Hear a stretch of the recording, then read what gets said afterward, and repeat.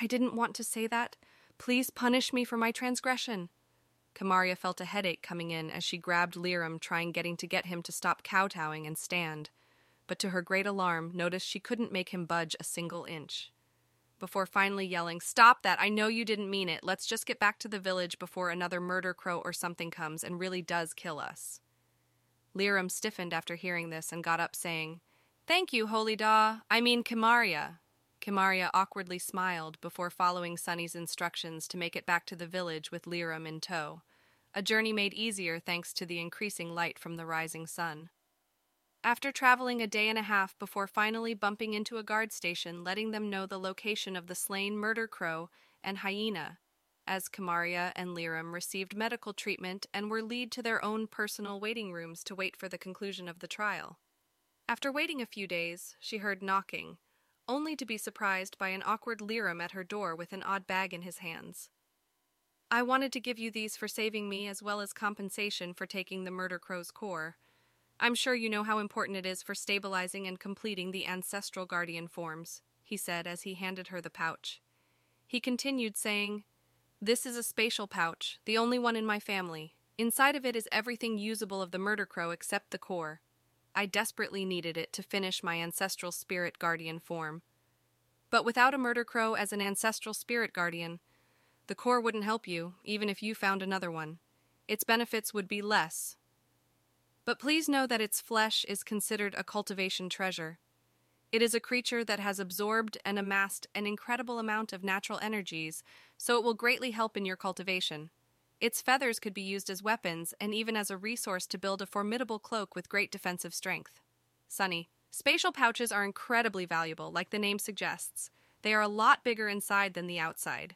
They are built with using a fantastical technique and special ingredients. Kamaria was shocked and held onto the spatial pouch before replying, "I'll give you the pouch back when I'm done with all of it.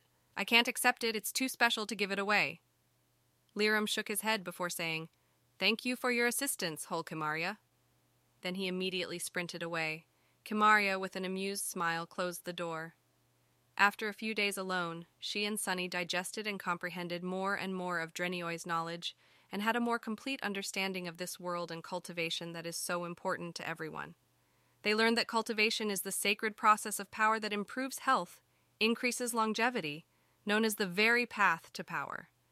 This is done through the cultivation and comprehension of natural ambient energies, known as qi, as you advance on your own path in building your Tao foundation.